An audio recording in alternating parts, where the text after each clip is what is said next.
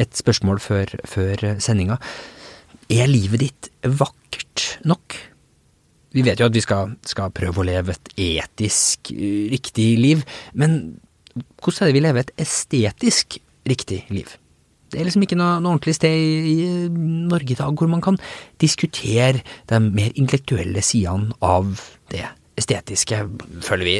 Det prøver vi derfor å gjøre noe med her i Morgenbladet. Vi har derfor opprettet spalten Morgenbladets estetiker, som skal svare på dine estetiske kvaler. Der kan du sende inn spørsmål om ting som du sliter med estetisk sett i livet ditt.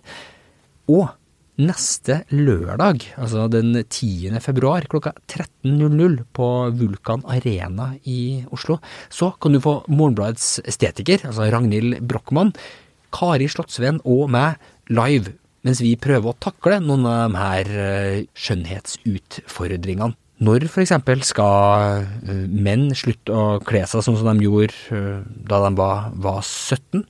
Det et tidspunkt hvor vi må gå over i dress og slips?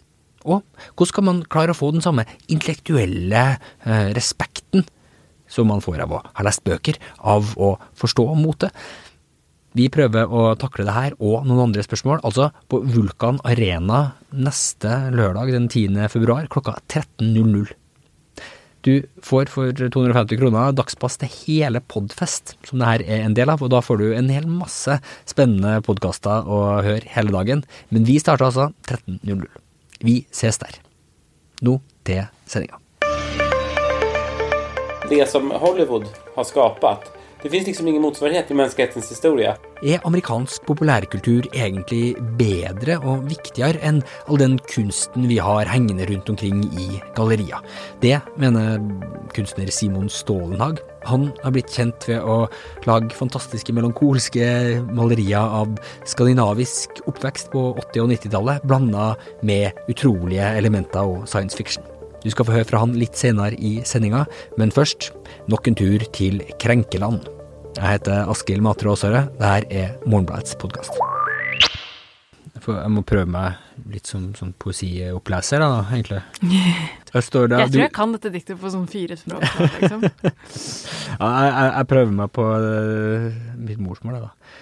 Avenyer og blomster, blomster og kvinner, avenyer og kvinner, avenyer og kvinner og blomster og en beundrer. Vakker poesi det her. Fantastisk. Hei, Hanne Østle Jakobsen. Krenkkorrespondent, kan man si det, for Morgenbladet?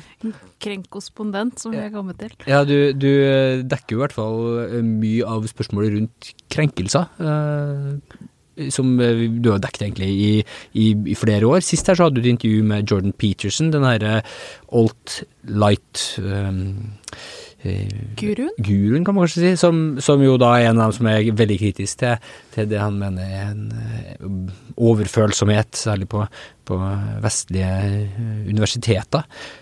Det diktet her også da, visst nok noe å bli krenket over. Kan du forklare det? Jeg merker jeg ikke ble sånn veldig krenket akkurat nå, annet enn at jeg merker hvor lite poesi jeg egentlig kan. Det noen tyske studenter som har latt seg provosere av dette diktet, som skrevet på veggen av høyskolen deres, Ali Salomon høyskole i Berlin. Og det føyer seg inn. Jeg har lest opp dette diktet til 1000 mennesker de siste, nei ikke 1000, det ikke sant, men til mange siste ukene for å bare sånn, hva tenker du her? Og det jo vanskelig å koble seg inn på det intuitivt. Det 4 ulike substantiv og et og. Det som, that's it. Men hvis man ser litt nærmere på det, og dette en ganske sånn finlesning, så det altså, det objekter i dette diktet. Det kvinner, blomster og gater alle sammen objekter for en mann som ser på. Et viktig poeng her at dette diktet på denne høyskolen i Berlin skrevet på spansk, som et skjønna språk. Jeg ga meg ikke inn på å prøve på det, altså. Men sånn at den siste linjen un admirador, ikke una admiradora. Ja. Sånn at dette en mannlig beundrer som ser på alle de her tingene. Og det har disse studentene på denne skolen. Det ulike oppfatninger om på en måte hvor sterkt de ola seg, eller hvor mye de krevde og var krenket og så videre, men de de var irritert på dette diktet, på det mannlige blikket som ble forherliget på veggen av deres feministiske skole, og sendte et brev til skolen og ba om at det diktet skulle vurderes fjernet. Ja. Og det ble da lest som et tegn på at nå har den her krenkefanatismen som man har sett på amerikanske universiteter nådd Europas kyster. Ja, ikke sant? Det er en sånn kjempefrykt i hele Europa. Torbjørn Røe Isaksen tok det opp på siste dag på jobb som kunnskapsminister, at det der emokratiet da, som på en måte man tenker at råder på amerikanske venstrevridde campuser, hvor eller liksom hensynet til minoritetsgrupper er i ferd med å tråkke inn på ytringsfrihetens enmarker, skal komme hit. At man skal få det samme liksom, problemet med å bare undervise de gamle grekerne, som jo er kvinnefiendtlige gærninger hele gjengen, ikke sant? Ja. Skal vi ikke kunne snakke om det? Det er stadig saker på museene om man skal ta ned kunst som er seksualiserende av barn og sånt. Altså, den typen diskusjoner liksom bobler under veldig mye av det venstreliberale samfunnet. Da. Traumevarsler, liksom trigger warnings også er jo en sånn ting som da ikke diskuteres som nødvendigvis et påbud, men en oppfordring til, og jeg ser det brukes rundt omkring også sånn. Forresten, her er en liten heads up, det som kommer her kanskje ikke så morsomt for deg hvis du ikke vil høre om overgrep, for eksempel, om det er et radiointervju eller den type ting da. Og det er utrolig lett. Altså det er nesten ingenting i verden som er lettere enn å ironisere over dette her, ikke sant? Sånn, er du krenka ordet en beundrer, så få deg litt tjukkere hud, eller trigger warnings eller de tingene der. Det man da ikke tenker på er at det finnes mennesker som har overlevd voldtekt, og som kan synes at å lese en skildring av en voldtektsscene kan være ganske sånn, plagsomt, men som fortsatt ønsker å være med i diskusjonen, så bare hjelp meg inn, ikke sant? Det er jo det rasjonelle argumentet for en trigger warning. Ja. Det samme kan man jo si om denne saken som jeg har vært og prøvd å skjønne i Tyskland. Det interessante er å dra det til å prøve å skjønne hvorfor. Altså sånn, dere er jo helt åpenbart, dere har tenkt gjennom dette her. De har stått i det de kaller en shitstorm i 6 måneder. Hvorfor er dere fortsatt så himla forbanna på dette diktet? Så er det jeg har prøvd å finne ut av. Ja, for du har jo faktisk også det interessante at du har kommet og fått snakket med noen av dem som startet det her, og som jo da nå har trukket seg tilbake og ikke vil bruke sine ekte navn når vi publiserer dem her, men du har likevel klart å nå tak i dem. Altså, ble du overbevist, eller endret det noe av ditt syn av å møte dem og sitte ned og snakke med dem? Det endret ikke mitt syn på diktet. Jeg synes fortsatt det er bedre å møte det enn å endre det på, altså sånn i grunnholdning, men det endret mitt syn på at dette her er ganske gjennomtenkte mennesker som betror sterkt på sitt feministiske prosjekt. Og så forandrer det jo også, altså grunnen til at de er anonyme på dette er at jeg har sett de e-postene som de har fått, og det er virkelig drøy hets de har blitt utsatt for selv. Bare liksom sendt gulag og you name it av skjellsord man kan gjøre det, så jeg kan godt skjønne at de ikke tenker at det er ikke formålstjenlig for saken at dette skal devolvere inn i et spørsmål om hvem de er, da. Det kan jeg jo forstå også at du da føler at du lever i en verden hvor det er en ordentlig strid om ord, da. Altså når det deres utspill blir møtt med den type sinne også, da. Og en av de tingene jeg tenker at vi kanskje har fått et større eller et bredere perspektiv på av MeToo-kampanjen er alle de tingene som, hva er det den heter, den boken til Inga Marte Thorkildsen? Du ser det ikke før du tror det. En idé om at det finnes en god del strukturer her i samfunnet som man enten kan se eller ikke se, men de er der, og så kan man si at det er et stort problem eller ikke, men du kan ikke si at det ikke er der, og som en av de jeg snakker med i denne saken sier, det er jo helt klart at hvis mine døtre internaliserer et bilde om at kvinner og blomster og gater er i samme kategori, så gjør det noe annet enn om hun er i samme kategori som en beundrer, en handler og en poet. Ikke sant? Det er hva vi sier om ting har noe å si, og så kan du spørre deg hvor mye, og har det nok å si til at man skal fjerne et dikt fra en vegg. Hvordan motstrukturer skal du sette inn, for det er jo en type makt å fjerne den her, selv om du kan si dem her som tok initiativet, ikke nødvendigvis at det skulle fjernes, men vil debattere om det skulle fjernes, men det er jo en type makt å krever for eksempel trigger warnings på et universitet, eller å gå inn og stoppe en viss type undervisning helt fysisk. Så det er jo liksom,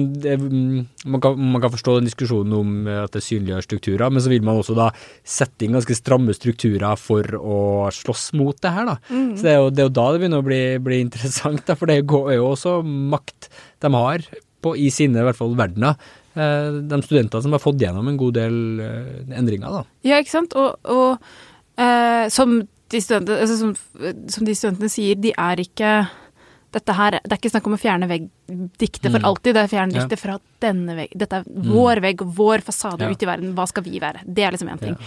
Men det er jo en grunn til at vi diskuterer dette spørsmålet i hele den vestlige verden, og hovedgrunnen er at det finnes jo ingen enkle svar. Dette er faktisk noe som det er det var en av de andre poetene som jeg kom i kontakt med gjennom dette her, har sagt ganske godt at demokrati og kunsten trenger hverandre, men de står i et spenningsforhold. Ja. Og det klarer vi på en måte bare å løse i dialog og finne ut hvor de grensene skal gå. Det må vi faktisk tåle å snakke om. Og da er det liksom maktpåliggende av oss som offentlighet å klare å holde den samtalen på et nivå som gjør at en 25 år gammel kvinne orker å delta med navn og ansikt. Da. Det tenker jeg jo er det vi bør prøve å lære her, er å holde disse diskusjonene på et sånt nivå at man ikke ender opp liksom på kjønnsfascist og dødsstraff, men faktisk klarer å engasjere inn i de ordentlig vanskelige spenningsforholdene som vi kan jo ikke selge ytringsfriheten. Det kan vi jo ikke. Men hvordan skal vi gjøre det da? Ja, for ironien er jo da at det som blir tolket som et forsøk på å stagge ytringsfriheten, som noen jo leser blant annet det her forsøket på å fjerne denne teksten på denne veggen som, ender opp med å bli et reelt begrensning av andres ytringsfrihet da. Ja, det er jo det PEN-organisasjonen, altså ytringsfrihetsorganisasjonen PEN Deutschland, skrev et brev og skrev det er rektors oppgave å undervise disse studentene, og ikke bare la de være ignorante. Altså sånn, underteksten er sånn der, gå inn på et klasserom og lære dem å lese dette diktet. De tar jo feil, og det er sånn, det er jo kjempeinteressant at du har et helt kulturfelt i Europas største land som står og diskuterer finlesninger av dikt. Det er jo kjempefint, men det er jo bra. Det er jo ikke sånn at vi kan ta bort deres tolkning av dikt og si det overhodet ikke krenkende. Nei. Men det nettkommentarene gjør jo det, å prøve å fjerne en reelle mulighet. Prøver å fjerne, eller synes det ikke gidder å engasjere i denne ganske sånn, hva skal man kalle det, ytterliggående tolkningen av det diktet. Men det er mye mer interessant å gå inn i det. Være sånn der, gjør det noe, på en måte. For det går jo helt fint an å si, det er en fyr og en objektivisering av kvinner. So what? Men vi skal se på det store bildet her, liksom, hvor startet den moderne krenkingas æra, hvis vi skal se liksom, tilbake i vår helt nære fortid? Det er jo helt åpenbart å sette startpunkt i karikaturstriden. Det var liksom første gangen det virkelig kom, altså det er jo ikke første gang, men det er første gang det virkelig blei fysisk konflikt da, mellom en minoritetsgruppes liksom legitime ønske om respekt for deres verden, og majoritetsbefolkningens krav om ytringsfrihet, hvor de brant ambassader, ikke sant, åpenbart ikke måten å løse dette på. Og så har det rullet og gått i forskjellige runder her og der, men akkurat nå det som nok er enklest å gripe tak i, det er jo ikke Charlie Hebdo og de tingene der som på en måte, der går det på religionsfrihet og terror og en del sånne temaer som alle på en måte vet at det er alvorlig. Mens når det blir sånn mindre debatter på amerikanske campuser, så er det veldig mye lettere å aktivere den der Facebook-emosjonen, da, den der outrage, sånn og dette er så reisende. Har dere forbydd sushi i kantinen? Hva skjer, liksom? Ja, for det var et universitet i USA som hadde forbydd det på grunn av, eller forsøkt, noen studenter hadde forsøkt å forby det for... Og med å lykkes også, å fjerne sushi fra kantinen fordi at det er kulturell appropriasjon. Så, ikke sant, og det er ikke bare, altså alt er jo på en eller annen måte kulturell appropriasjon, det ligger jo også et respektløshet og et kommersielt og liksom sånn kapitalistisk utnyttende bla bla bla i det da. Det er jo ganske lett å gjøre narr av, men i bunnen av det som skjer på universiteter som vi har snakket om i all hovedsak nå i USA, men nå etter hvert også i Europa. Det veldig mye koblet opp også til identitetspolitikk og venstresidas identitetspolitikk, og liksom diskusjonen av forskjellige legninger og kjønnsidentiteter, som det liksom har hatt en sånn kjerne rundt akkurat det. Har det vært med å gjøre det ekstra betent, tror du? For da har jo også det radikale mot det konservative blitt litt tydeligere i den debatten.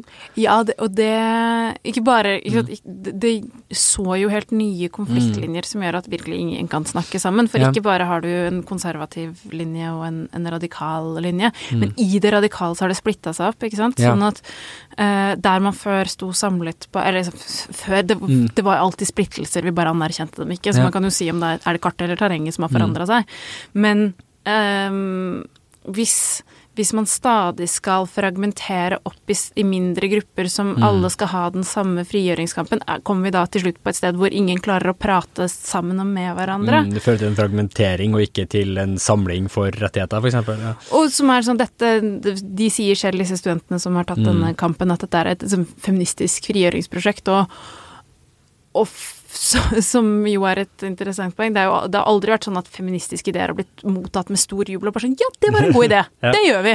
Stemmerett for kvinner, yes, trenger ikke å kjempe for det, liksom. Altså, sånn, det har jo alltid vært, jeg tror alle som står liksom i ytterkanten av det som er akseptert som sånn frigjøringskamp, alltid vil bli møtt med hva er det du driver på med?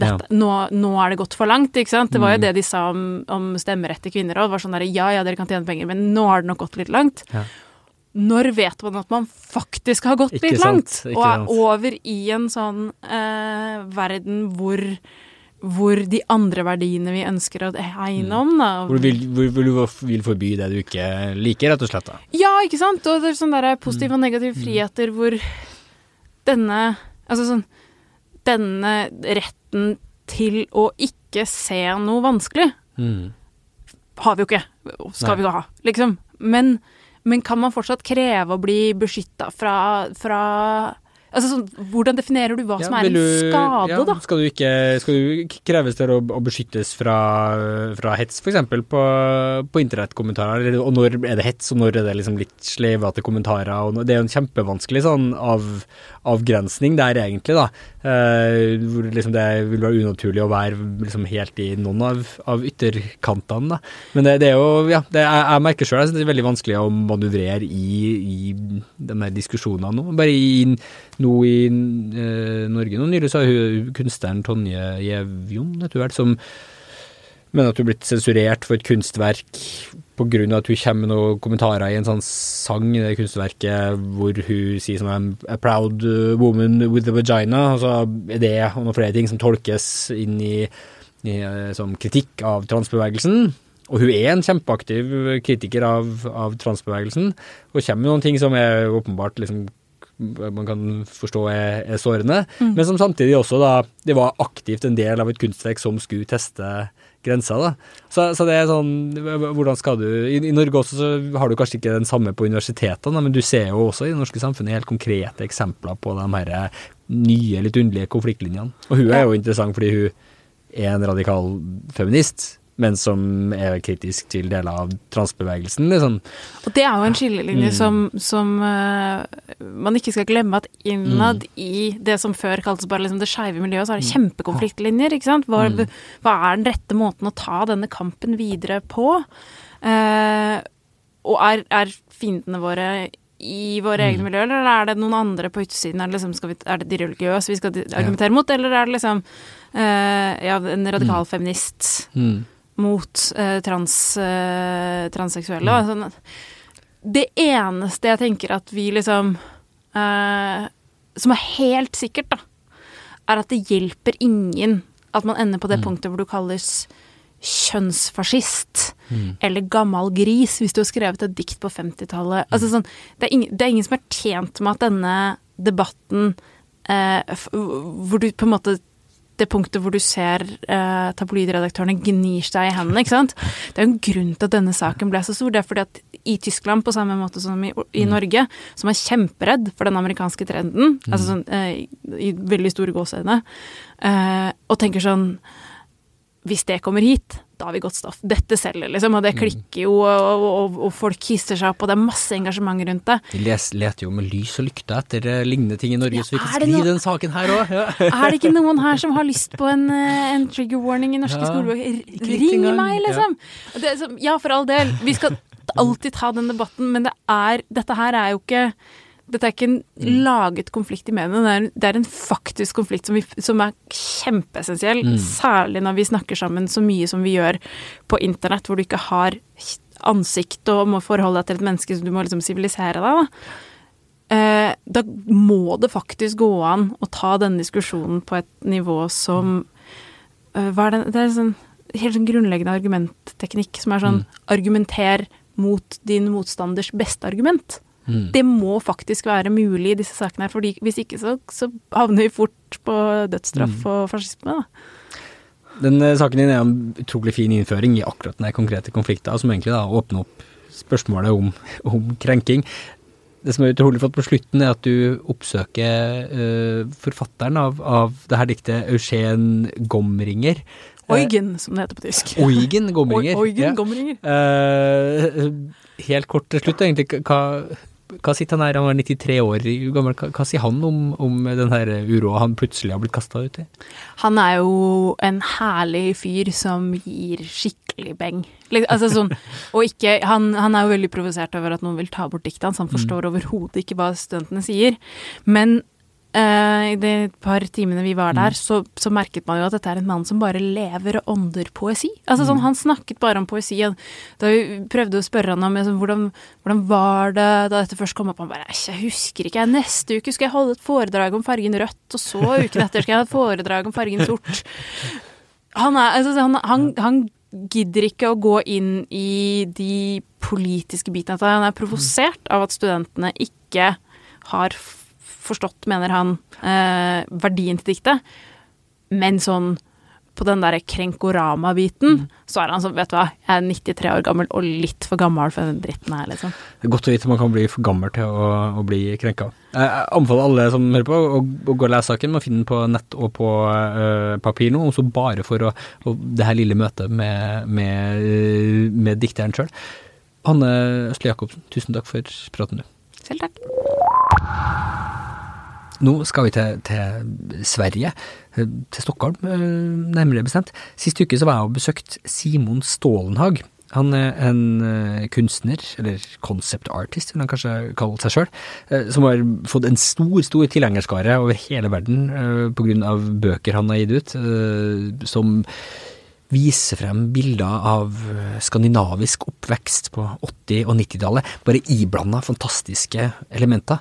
Det er for eksempel et snødekt landskap, hvor du ser noen unger leke i en snøhaug foran noen vanlige rekkehus, mens i bakgrunnen så ser du noen sånne science fiction-aktige siloer du ikke forstår helt hva er.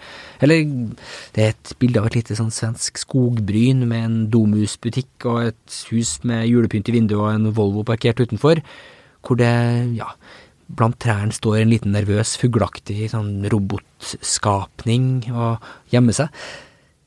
Denne blandingen mellom det veldig, veldig normale, bildene av vanlig oppvekst og det fantastiske har virkelig truffet en nerve. Nå nettopp så ble det klart at den siste boka til Simon Stålenhag, The Electric State, har blitt kjøpt opp av The Rousseau Brothers, altså Rousseau-brødrene, som er noen av Hollywoods aller største regissører. De skal lage en svær Hollywood-film basert på noen av de her verdenene som Simon Stålenhag da har laget.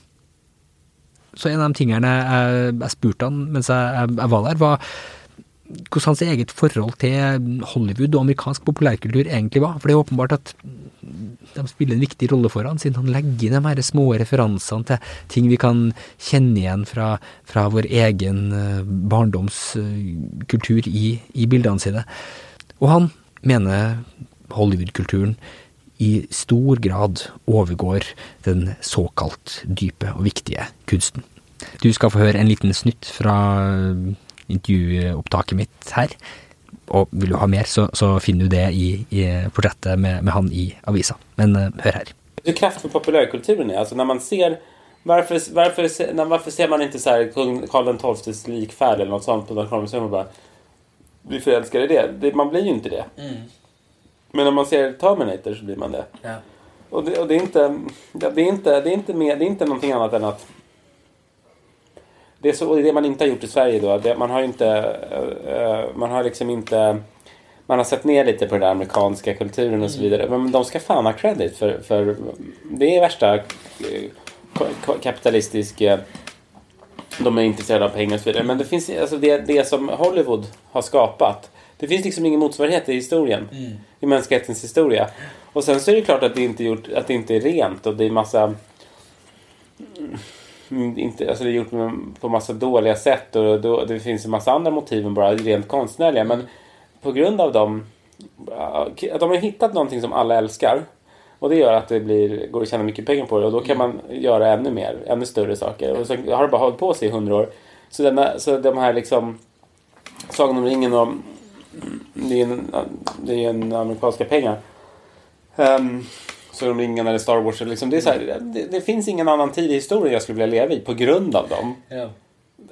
Alltså hade de filmerna funnits så här, den kulturen funnits på medeltiden så hade jag velat leva i medeltiden.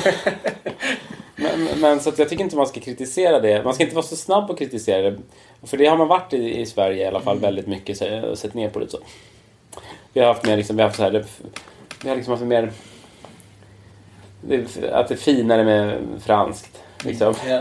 Men så begynner jo den generationen som oss da, som egentlig har vokst opp med det der i forskjellige grad hele livet, begynner jo nå, og det synes jeg er interessant med deg, at du tar jo de uttrykkene som du åpenbart har fått som barn, og så har du tatt dem og vridd og vent på dem, og de begynner jo å bli voksne på en eller annen måte da. Men hva er det? Da oppstår det jo den type sånne underlige hybridprodukter nesten. Ja, för att man har ju också vuxit upp med konstiga så här, barnprogram från Polen och sånt där. Och det finns ju positiva saker det också. Det är klart man är tacksam för att man har fått lite av varje. Men jag är inte tacksam för all den skit man fick höra om amerikansk kultur. Ja. För det är så onödigt. Det är liksom det är en sak och också på något sätt blandas ihop med amerikansk politik. Att man säger de är så här, Vietnam, alltså våra föräldrar var emot Vietnamkriget, men på köpet blev de emot liksom Conan, barbaren. Jag vet inte, allt som kommer från USA som inte har någonting. Idag så är det uppenbart, för nu är man så medveten om att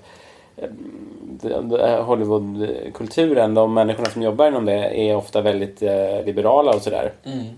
Så var det ju då också. Så var det på 60-70-talet också. Men på något sätt så hade man inte lika bred informationskanal emellan kulturerna. Så att i Sverige så var kulturarbetare liksom växte upp med en slags allmän nidbild av att amerikaner var så här Texas cowboys som bara ville tjäna pengar. Man kanske gillade Woody Allen.